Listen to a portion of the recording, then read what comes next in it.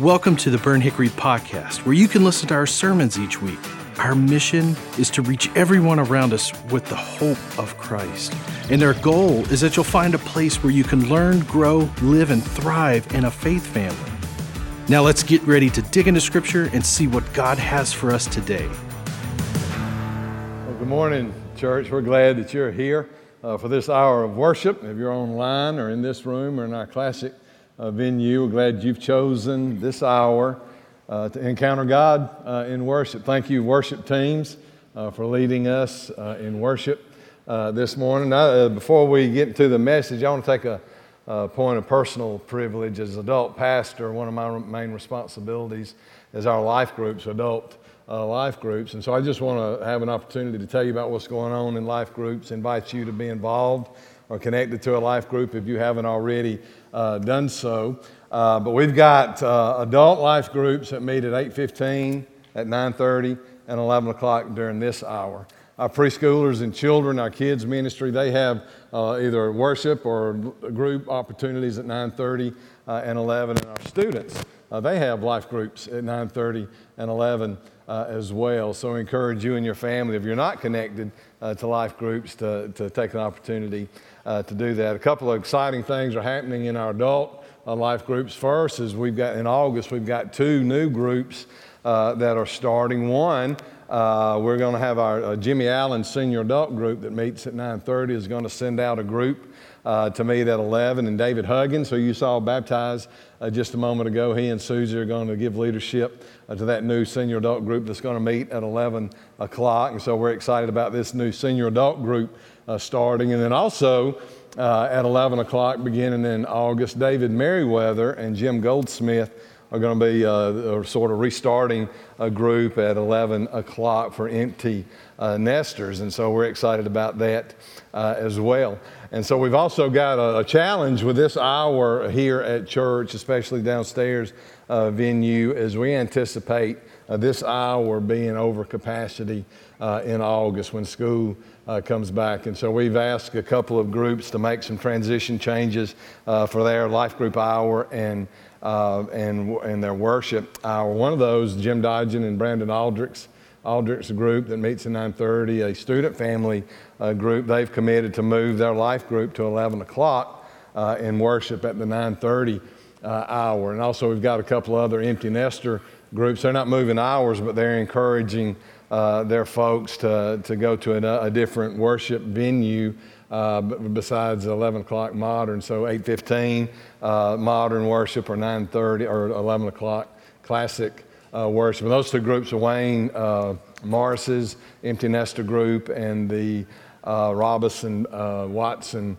empty nester group that meet at 9:30. They're encouraging, to make space here for 11. So that's what we're wanting to do, is make room in this hour for the newcomers, for guests, and those that are unchurched, that are seeking God. And if you're new here this morning, we're so glad that you're here. We're here for you, and we want you to get connected. We want you to worship God.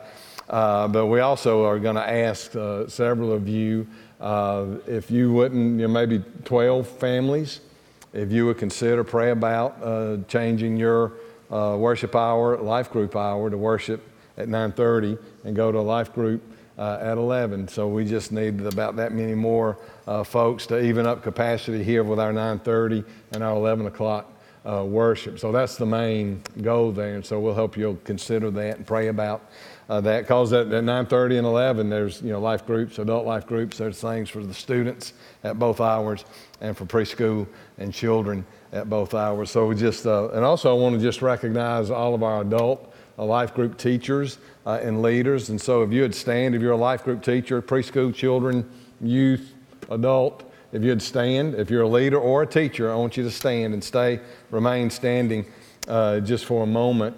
And so if you are in the room and you haven't connected to a life group yet, whether you're a member or whether this is your first time, I encourage you to connect to a life group. And I have to be there again. We've got 8:15, 9:30, 11 o'clock hours. If you haven't connected, see these teachers or leaders around you, and after worship, ask them, let them say, hey, I want to get connected to a life group. They can help you, and they can take you through the welcome center as well to find your seat. I want you to stay standing. And I want to pray for you leaders as we start a new year on July 31st.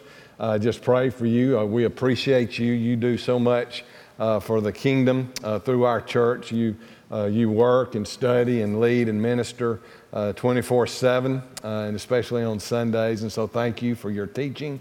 Thank you for your ministry. And thank you for the impact that you have on lives for the kingdom through our life group. So let me pray for you. Father, we're grateful for the opportunity of worship today. Father, I especially thank you for our life groups and the ministry they have for your kingdom and for our families and for our church. I thank you for those that serve an adult and those that serve our children and those that serve with students. And so, Father, we just thank you for their commitment to you. Father, for the teachers teaching your word week in and week out and making it applicable to their lives as they make disciples of others through the teaching.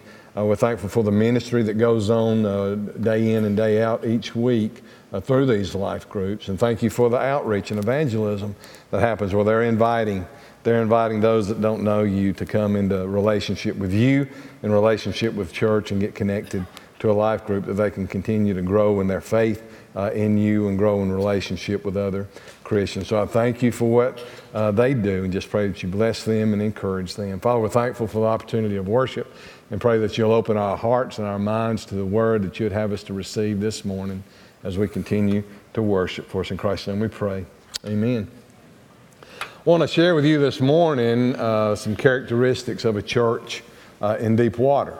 And you may think, well, you know, what's deep water got to do with anything? Well, the Scripture has a lot about God being in deep water. Psalms is filled with verses about God being a deep water God. Two of them I want to share with you. Psalm 107, 23 and 24 says, "Others went to sea in ships, conducting trade on the vast water.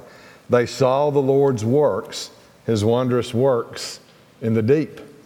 And then in Psalm 135, 5 and 6 says, "The Lord is great, and our Lord is above all gods. Whatever the Lord pleases, he does in heaven and in earth, in the seas and in all the deep places."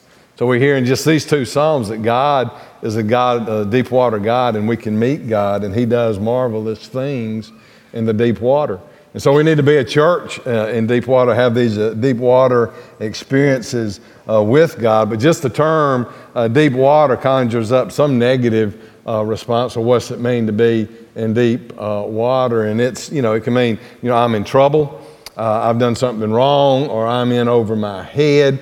And some of it may bring up the, you know, learning to swim in deep water for the first time, diving off in the deep end and being able to recover and get your head back above water and swim back to the side. A deep water experience may have a negative connotation, but we're going to look at Scripture, a deep water experience for these first disciples in Luke 5, verses 1 through 9. And so I want to show you my first deep water experience. I'd call it my first deep sea fishing experience was in the summer of 1969. No, it's not the Bryan Adams song. I didn't get a guitar. It's the summer of 69 where I had my first fishing experience. My brother Merrill, older brother Merrill, is on the left. That's me on the right with our king mackerels that we caught in Panama City Beach when I was 7 years old. And that was my first deep water fishing experience. And I remember it well as a 7-year-old. One, I got seasick.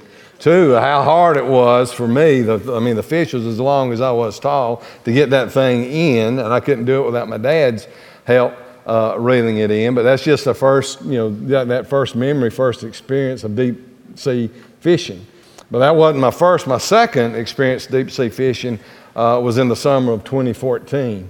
So 43-something years later. So you can tell I didn't get the fishing bug with that first deep sea fishing experience. So I wouldn't consider myself a fisherman by any means. I know how to fish. I've gone fishing before, but I wouldn't consider, hey, I've got a passion for fishing. That's just not me. But more significant than that same summer, I had that deep sea fishing experience.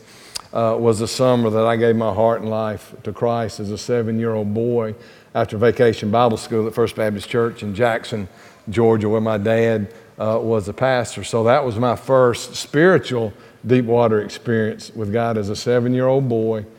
After learning the gospel at Vacation Bible School, and my parents pouring into me, sharing Christ to me and what it meant to be lost, what it meant to be a Christian, I surrendered my heart and life as a 7-year-old child there in Jackson, Georgia. So that was my first deep water experience, spiritual experience with Christ. And correlation here, what I want to share with you is we are called to have deep water experiences with God, not just one.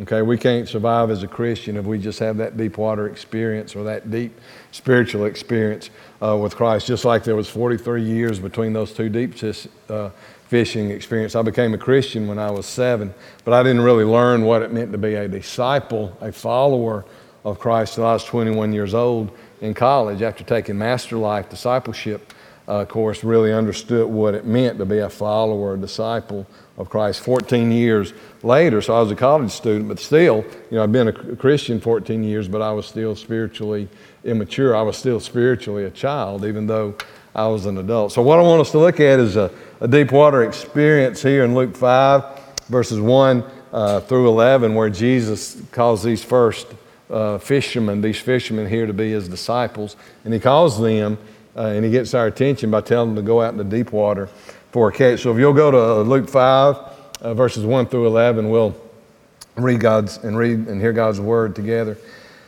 One day as Jesus was standing by the lake of Gennesaret with the people crowding around him and listening to the word of God, he saw at the water's edge 2 boats left there by the fishermen who were washing their nets. And one got into one of the boats, the one belonging to Simon, and asked him to put out a little from shore. Then he sat down and taught the people from the boat. And when he had finished speaking, he said to Simon, "Put out into deep water and let down your nets for a catch." And Simon answered, "Master, we've worked hard all night and haven't caught anything, but because you say so, I will let down the nets."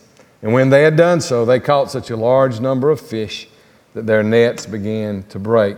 So they signaled their partners in the other boat to come and help them, and they came and filled both boats so full that they began to sink. And when Simon Peter saw this, he fell at Jesus' knees and said, "Go away from me, Lord, I am a sinful man."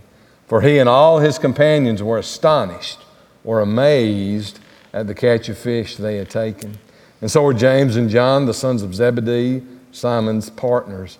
Then Jesus said to Simon, "Don't be afraid. From now on, you will catch men." So they pulled their boats up on shore, left everything, and followed him. So here in Scripture, one of the greatest fishing stories in Scripture, but probably in history. And so this is a great lesson to learn how to be a church in deep water by learning from this experience of Jesus calling these fishermen, Simon and James and John and the other fishermen, to go out in the deep water for a catch. And so the context, the first, I want to share with you 7 C's of a church. Get it? 7 C's, ocean, deep water. So 7 C's of a church in deep water. And the first one is circumstances are understood.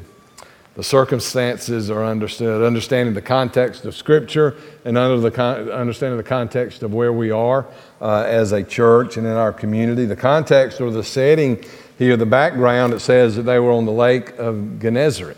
And this body of water is called different things according to what region you are around that. So it's called Lake of Gennesaret. It's the Sea of Galilee. It's the Lake of Tiberias, the Sea of Tiberias, and also known as the Lake Kinneret. And so here, Luke, the Gospel of Luke, he's a physician, and so he's very accurate with details, and he correctly, because that region they were in, it was called Lake of Gennesaret, or you may know it better as the Sea of Galilee. And so this was early, and Luke is early in the public ministry of Jesus. He was beginning his teaching ministry, his preaching ministry is shortly after his wilderness temptation experience. And so that's the context here. The community that they were in is Capernaum. which was Simon Peter and Andrew's. They were brothers. It was their hometown, and is where Jesus had been teaching in the synagogues, where he had started healing. His first miracle was to cast out a demon there in Capernaum, and so people in the synagogue, and then after that worship on this same day, people learned that he was doing miracles and that type thing, and they had gathered a large crowd. A large crowd had come to see this Jesus, this guy that's teaching, this guy that's working miracles and doing wonders. We want to see what this is all about. And also, and that was all in chapter 4, you can see that context where Jesus preached in the synagogue in Capernaum, and he had done those miracles and cast out that demon. And after the synagogue service at home, that's when they had gathered. He was teaching on the shore.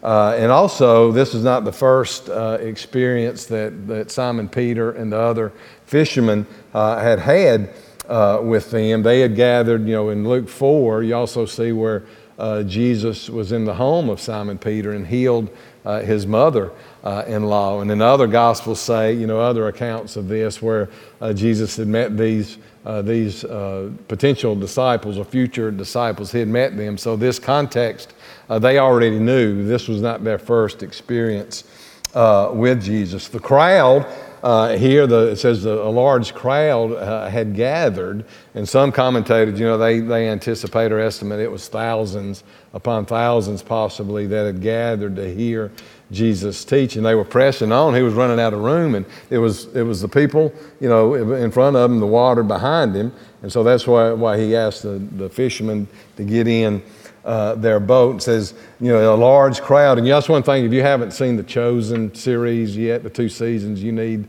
to look at that. And that was one of them. This scene in the Chosen of the great crowd was very disappointing to me because it didn't go to the script. There was about 25 or 30 people on the shore, and then Peter was in the boat. And that just didn't fit my mental picture of what Scripture said. There was thousands, or there was a large crowd had gathered there. And it says they were listening to the Word of God. They were listening to Jesus, the Son of God, the Messiah, teach the Word of God. So what he was saying was actually God's Word. And so Jesus was with the people. His focus was on that crowd that had gathered to teach them. The characters in this were the fishermen, Simon and James and John. I don't know where Andrew was. He's not mentioned in this passage, but the characters were the fishermen and Jesus. So the fishermen again were Simon, Peter, James, and John, the sons of Zebedee, because they were partners in the fishing business. They did it together. The Zebedee Fishing Company or whatever it was. They were young professional fishermen. They were young men at this point, but they're living. They were, Peter was married. Don't know about the others, but they were, making a living as fishermen. And so again, in Matthew and Mark and John, Jesus had already met Peter and Andrew, James, and John in other circumstances. And so they knew him as a teacher, and they had made a sort of a commitment to him to observe, to sort of follow, see what he was teaching and what he was all about. And then they encounter him in this experience right here. But it says basically the fishermen were minding their own business, literally. They were minding their fishing business. It said they were washing their nets in Luke and other passages, Matthew and Mark. And John says they were mending, or they were washing and mending their nets. And that's a key, that they were repairing their nets for the next night's work. And so if they didn't repair or mend their nets, if they didn't fix them, they would rot and they wouldn't be any good for them, their tool for their fishing business. But that same word for mending is the word for equipping. What we do as a church, we equip disciples. We equip you to serve. We mend, broken relationships are mended through Christ, that type of thing. So we're repairing and mending relationships, and those that are far off from God can come close. Don't have a relationship, they can be reconciled to Christ. So that's an important word there, is mending. So these fishermen were basically, Jesus interrupted their daily routine. They fished at night, they fixed their nets and cleaned them in the morning. They'd probably go home and rest a little bit during the day, get some other things done for before their next night of fishing. So this was their daily routine. And here Jesus, the Messiah, the Son of the living God, interrupts their daily routine. And so looking at these same aspects of the passage, what is our context, our community, the crowd, that type of thing? Our community, West Cobb, East Paulding area, we're pretty much a lost counties, lost area. 80% or so are unchurched, or don't believe in Jesus, or aren't following Christ, even though about 45% of the population say they have some type of a religious adherence to a church, whether it's Christian or not. But we're basically an unchurched area in our community, and it's our charge, to reach them, to go to the community, not just to expect the community to come to us. Even though those invitations are powerful, like Andrew invited his brother Simon Peter to come and see Jesus. He had met him. He was a disciple of John the Baptist, and so he met Jesus, became a disciple of Jesus, and goes and finds his brother. Said, "You got to come and see. We found the Messiah."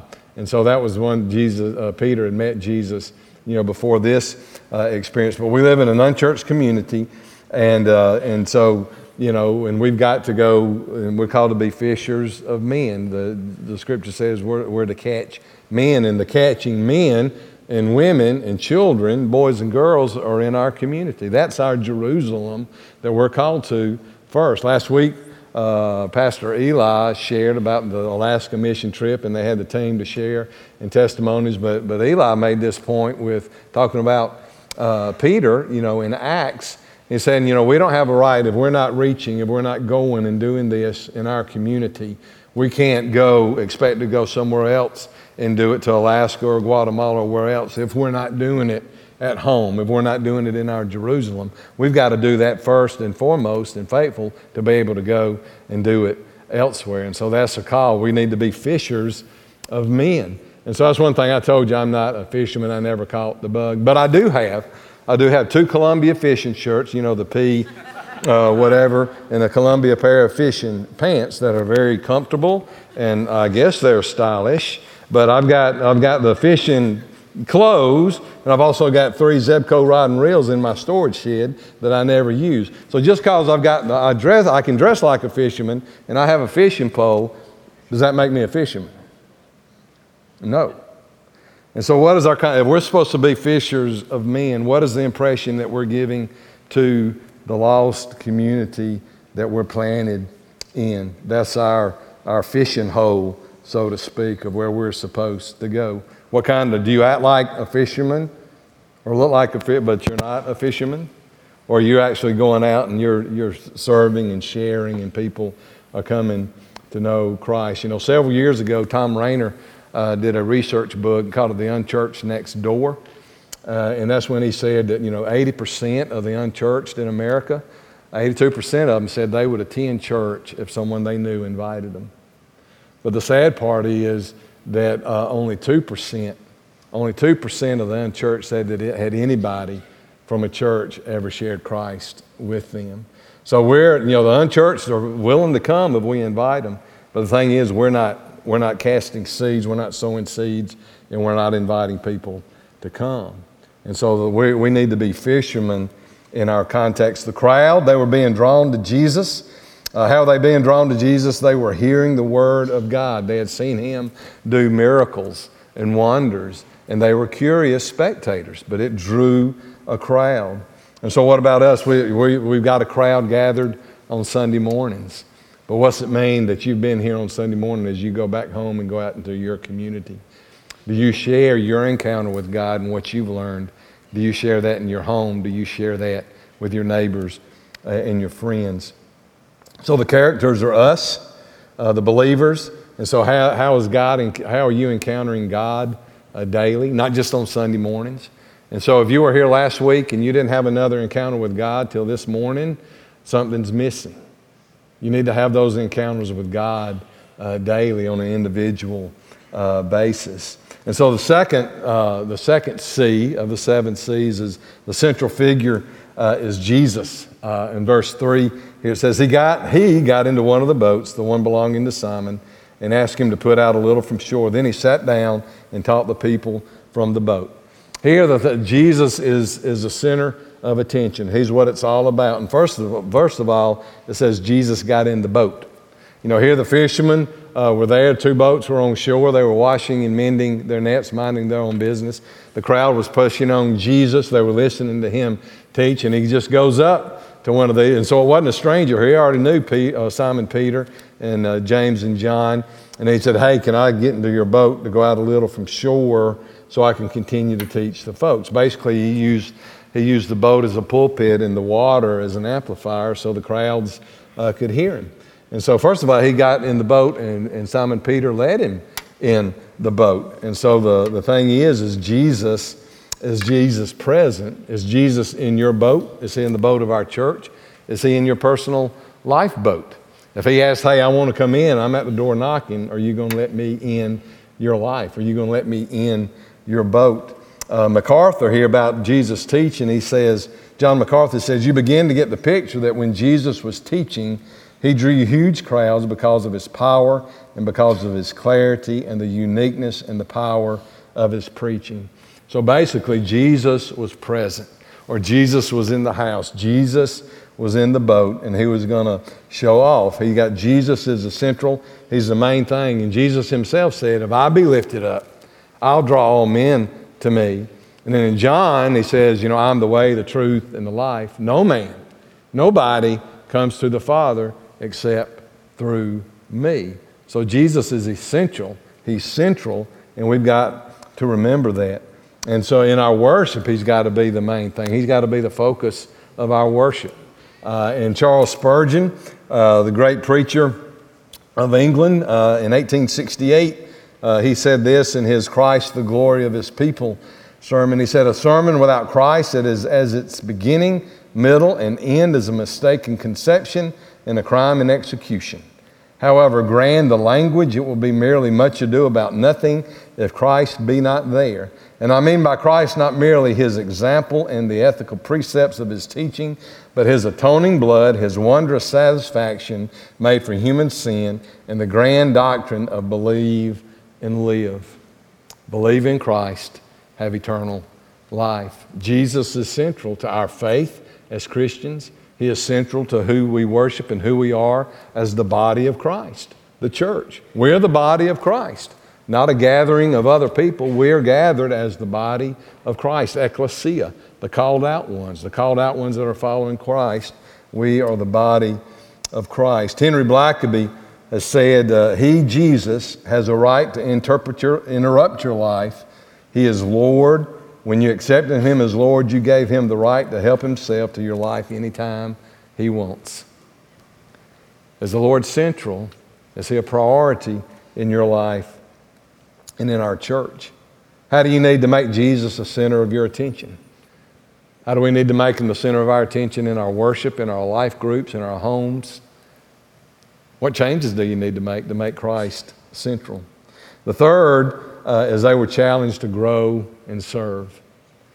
These men, these fishermen, had an encounter with God, and they were challenged to grow and serve. In verse 4, it says, when he had finished speaking, he said to Simon, put out in the deep water and let down the nets for a catch. And Simon answered, Master, we've worked hard all night and haven't caught anything. It says when Jesus finished teaching. I wish it told us what Jesus taught, but it doesn't in Luke. It may be in other passages or encounters, but it says when Jesus finished speaking or teaching, he turned to Peter and said, now I want you to go out into the deep water and let down the nets for a catch. That was what he was wanting. He was doing it. He got Peter's attention. But here, just something about this statement, there's 3 things that you can learn about this. And this was Jesus' model of teaching. And you can use, remember CIA as a model here. The C in this instruction here is command. The command was put out in the deep water. Jesus told him, said, Simon, I want you to go out and put the boat and go out the deep water. That's what he was telling them to do, is his command. It was in, and then the I there is instruction. So he gave them a command, then he told them what to do. The instruction was, let down the nets. And then the A is assurance. There was assurance there. He said, let down the nets for a catch. He said, if you do what I tell you to do, you're going to have a catch. And so that's Jesus' model of teaching. What's he commanding you to do? He tells you how to do it or what to do, and then he gives you assurance that if you obey what he says, this is what's going to happen. We'll be blessed because of our obedience. So here Jesus takes the initiative with Simon Peter and involved him in his sovereign plan and involved him with his call to be a disciple. So this was the statement that Jesus makes to Simon Peter, go out into deep water and let down the nets for a catch. This statement probably, or most assuredly, caught Peter off guard. One, it didn't make sense to him. He probably didn't understand it. Because here, they fished at night, not in the middle of the day. And they fished in the shallow water at night with nets and not in deep water. And so here, they had already fished all night and hadn't caught anything. And here Jesus is commanding them, telling them, say, this is what I want you to do. Go out into deep water for a catch. And I'm sure it didn't make much sense to him. But he said, but because of your word, because you say so, because you're telling me to do it, I'll respect you as a master, as a teacher, and I'll respect that, and I'll do what you tell me to do. So when we're told to put out in the deep water, what is our response? Do we say, Lord, I'm not going to do that? Lord, I don't understand, so I'm not going to do it? Or flat out say, no, I'm not going to do it. You're rebellious and you're going to disobey and say, no, I don't care what you're calling me to do. I'm not going to do it. That's rebellion. That's disobedience. And that's sin. So what are you going to do if God calls you and leads you to say, I need you to do something different. I need you to serve. I need you to teach. I need you to change worship hours so more people can come to worship. Are you going to put your personal preferences and your comfort and your satisfaction ahead of what God is calling you to do? Whatever that may be. It may be just, to go have a conversation with your neighbor, to share Christ with them, or at least develop a relationship with them. Whatever he's calling you to do, are you going to say, I don't understand it, I may not do so well, but because you said so, I'm going to obey. I'm going to do what you've led us to do. And so here there's a difference in deep water and shallow water in this instance. And so there's just a few comparisons of deep water to shallow water. It could be deep water a calling versus what is your comfort level, what you're comfortable with. It's easy just to come and sit and be comfortable and just listen and have a good experience. But are you being called to do something else? Are you comfortable just sitting in worship or a life group? It's the difference between being challenged to do something for God or being complacent about it. The shallow water is complacency. Deep water, being charged. You're charged to do something from your Lord and Savior, or you're just copacetic about it. Whatever. I might or I might not. It doesn't really matter. Is there a difference between you being commissioned to do something, set apart to do something, or is it we're going to do it? If the consensus is in our church we're going to do it, we'll do it. Or whether you're being commissioned or set apart to do something. Are we as a church, deep water, are we a battleship or a carrier? Or are we a comfortable cruise line where our needs are taken care of and we pay enough money for that? So is it a difference between going for a catch in the deep that Jesus commands us to do, or is it just, I'm going to be comfortable. I'm going to do what makes me and my family comfortable. Some of us, about Jesus getting in the boat or being in the boat or going fishing or doing it. Some of us, me included, we're just, we may be like Otis Redding. We're just sitting on the dock of the bay watching the world and the ships just passing by. And we're just having a relaxing time, just observing what is going on. But Jesus calls us into deep water, so what are we supposed to do? We're supposed to get out in it, not just watch everybody else do it. We've got to get in where God calls us to be and to do. And so the fourth one is the commands of Christ are obeyed. Verse 6 said, Simon answered, Master, we've worked hard all night and haven't caught anything, but because you say so, I will let down the nets. And when they had done so, they caught such a large number of fish that their nets began to break. And so he was just being honest. Simon Peter said, Lord, we've worked hard all night and hadn't caught anything. But because you say so, we'll do it. And then they caught such a large number of fish that their nets began to break, and they had to call the other boat over to help them get it in. And they began to sink because it was so many fish. So the personal response, we've worked hard all night, haven't caught anything. We've worked hard all night on our own initiative without you being present, and we had no results. But because you say so, I'm going to be obedient, and I'm going to do it. And there again, his response was, probably not understanding what Jesus was talking about.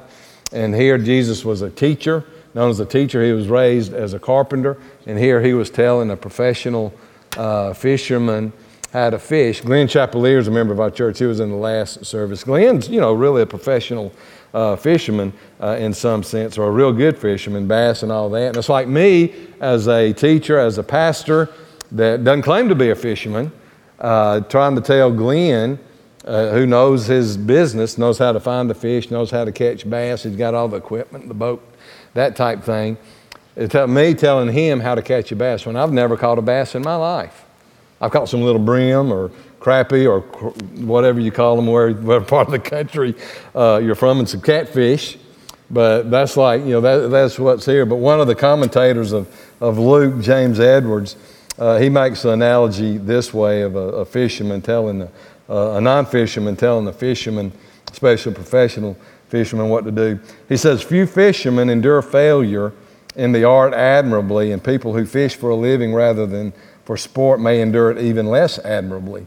We need to ask what goes through the mind of a professional fisherman in a foul mood when a non-fisherman orders him to do again in bad conditions what he has already tried and failed to do in good conditions. So here you get the matter of the attitude that Simon Peter and these other fishermen may have had with that, but they didn't argue. They didn't argue. They were obedient, and so they obeyed the commands of Christ, and they were blessed because of their obedience. Henry Blackaby again says, if you know that God loves you, you should never question a directive from Him. If you know God loves you, you should never question a directive from Him. It will always be right and best. Whatever Christ is asking you to do will always be right and best. When He gives you a directive, you are just to observe, not just to observe it, discuss it, or debate it. You are to obey it. So it's not our prerogative to question it or debate it and say, is this what I'm supposed to do or not? If Christ gives us a directive, if He gives you a directive, are you being obedient to it? No matter what it costs you, no matter the circumstances, no matter what else happens, are you going to be faithful and obedient to do what Christ calls you to do? Number 5 is cooperation of the body. The body of Christ cooperates together. And here the fishermen had to cooperate together to get all the fish in. And so in verse 7 it says, so they signaled their partners in the other boat to come and help them. And they came and filled both boats so full that they began to sink. I mean, what a marvelous experience as a fisherman. To catch, the greatest catch, the nets were breaking, they got it into both boats, and it was heavy, and the boats were starting to go over, the water was starting to come over the edges of the boat because of the weight. There's such a great catch of fish, they couldn't handle it. They had to call the other boats together. And we as a church, if we're going to be in deep water, we need to be in it together. We need to help one another, and that's the thing about being the body of Christ. Each of you as a Christian, as a believer, has been gifted to serve and to minister. You've been gifted, you've got spiritual gifts, and we're here to equip you to serve and minister, not just to come and sit and to soak. You know the old farming thing with soaking peas, if you let them sit and just soak, you know what happens to them? They sour. If you're just going to come and sit and soak God, the Word in, have just a good, pleasant worship experience, but you don't do anything about it. You don't let it change your heart and your life. You don't let it be an encounter with God that's going to change your life. You've got to, you're not going to do anything. You're just going to sour just if you're just sitting here, listening and just going about your business like it didn't make a difference whether you were here or not. Alistair Begg puts it this way. He says, as Christians, we are called not simply to come and sit and to learn, but we're to grow and go and to fish and feed. So we're not only called to come and worship and to sit under the teaching of Christ, but we're to go, we're to learn and grow, and then we're to fish for men, and then we are to feed the sheep, not just the fish. And so we shouldn't have to, in a church, everybody has a part to play. We should never have to beg for folks to work in preschool and children's life groups or ministry. We should never have to beg for folks to serve on the worship team, the tech team, production team, whatever, to work with students, to lead in a life group. We should never have to beg for that.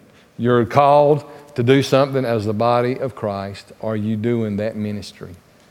Are you being equipped to do that as our part? Number 6, confession is common in the church.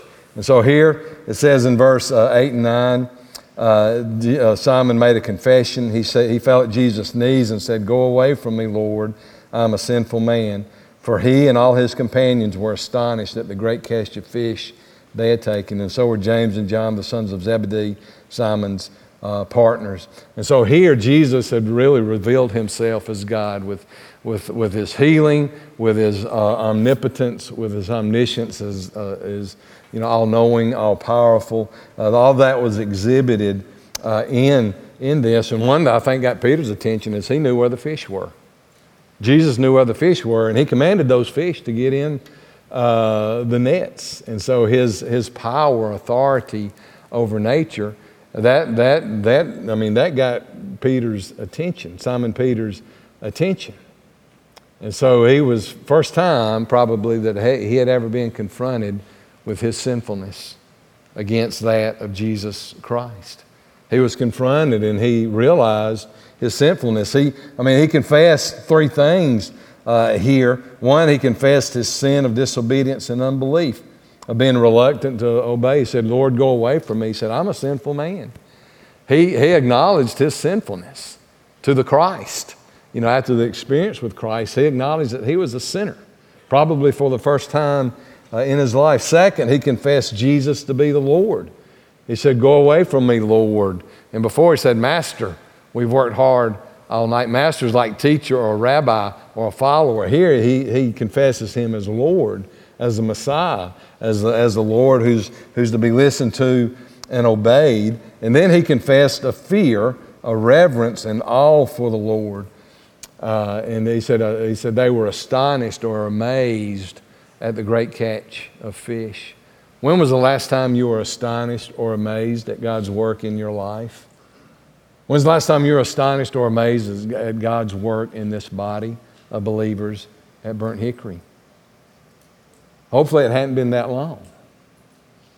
But has it brought you to that point where you're able to confess Jesus is Lord, that you're a sinner, and that you want to follow him and be obedient to him? The final one, the 7th C, is we're committed to follow Christ. We're committed to follow Christ. And it says in verse 10 and 11, "Then Jesus said to Simon, 'Don't be afraid. From now on you will catch men.' So they pulled their boats up on shore, left everything, and followed him." He said, "Simon, from now on, you're going to catch men alive. You're going to fish for men. You're going to catch men alive, not dead. And so you're going to be called fishers of men." And so they left it, the great catch. Simon Peter confessed Jesus as Lord, and such a great catch of fish. He said, what did they do with it? I mean, probably, could pay their bills for years to come. So what did they do? They left it. They left everything and followed Christ. They were committed to follow Christ. So Dietrich Bonhoeffer, in his Cost of Discipleship, says, Christianity without Christ, Christianity without the living Christ is inevitably Christianity without discipleship, and Christianity without discipleship is always Christianity without Christ. So that doesn't make sense. You're not a Christian if you're not a follower of Christ. Christianity has become a secular, just a general term. People claim to be a Christian just like they say, well, I'm Jewish or I'm Catholic or whatever. And they're not followers. They're not followers of Christ. Peter confessed his sin of disobedience and unbelief. And so what's your confession this morning? Do you need to go out in deep water for a catch, what God's calling you to do? Or do you need to surrender your heart and life to Christ this morning? And so I want you to just bow your heads and pray and just consider these items of is Christ calling you to follow Him today? First of all, you need to recognize that God created you for a love relationship that's real and personal, that He wants you to love Him with all your being. We're called to love God with all our heart, soul, mind, and strength. Next, we need to recognize that you're a sinner and you cannot save yourself. Peter said, Lord, go away from me, I'm a sinful person. Are you willing to confess your sin, confront the sin in your life? Are you ready to believe that Jesus paid the death penalty on the cross as a payment for your sin, for our salvation? By His death on the cross, and He rose from the dead in victory over death, He paid the death penalty for our sin. Are you willing to confess? That's agree with God about your sin. Confess those sins to God. And then after that, are you ready to repent of that sin? That means turn away from that sin and you turn to God. Are you willing and ready to do that this morning? Just ask Jesus to save you by His grace, which is undeserved favor. We don't deserve it, but Christ gives it as a gift. It's a grace, it's undeserved favor. Or you might just need to say, I need to recommit, I need to turn my life over to Christ. Whatever your commitment is, you can look up and just hope you've prayed that to receive Christ. Or if you need to make other decisions, there's a next step, a card in the worship guide or it's on the screen. If you want to accept Christ, let us know about it.